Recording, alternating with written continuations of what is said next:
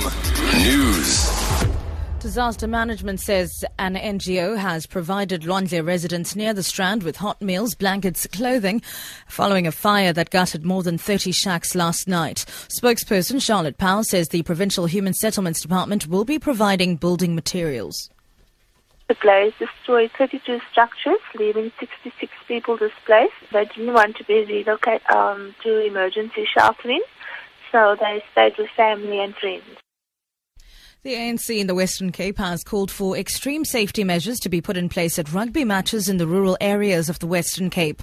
This follows the death of a Goa Bokkerveld rugby player in the Ceres district.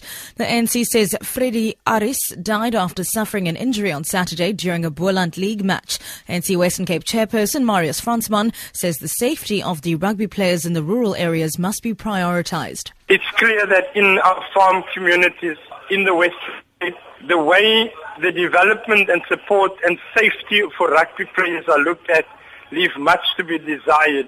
And it's something that we must take up.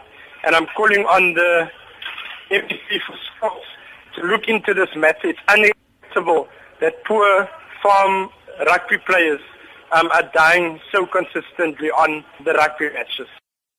The administrator for the Oudtshoorn Municipality in the Little Karoo is expected to be introduced during a media briefing in the town today.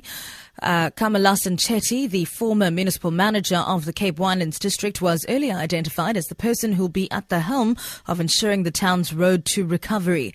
Oudtshoorn has made headlines recently after a nearly 2-year-long power struggle within the council between the DA and the ANC and their alliance partners. This led to a lack of service delivery and a number of legal battles, some of which are still ongoing.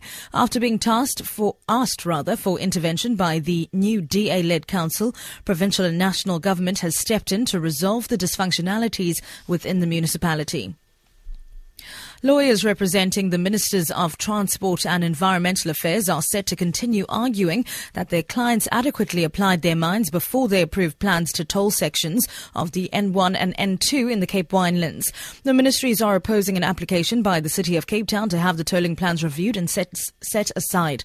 Their advocate, Jan Heines, argued that the manner in which the ministers had performed their duties was in line with the SANRAL Act. Lawyers for the City of Cape Town have accused the ministers of abdicating their responsibilities by approving the tolling project without duly considering their financial viability and affordability.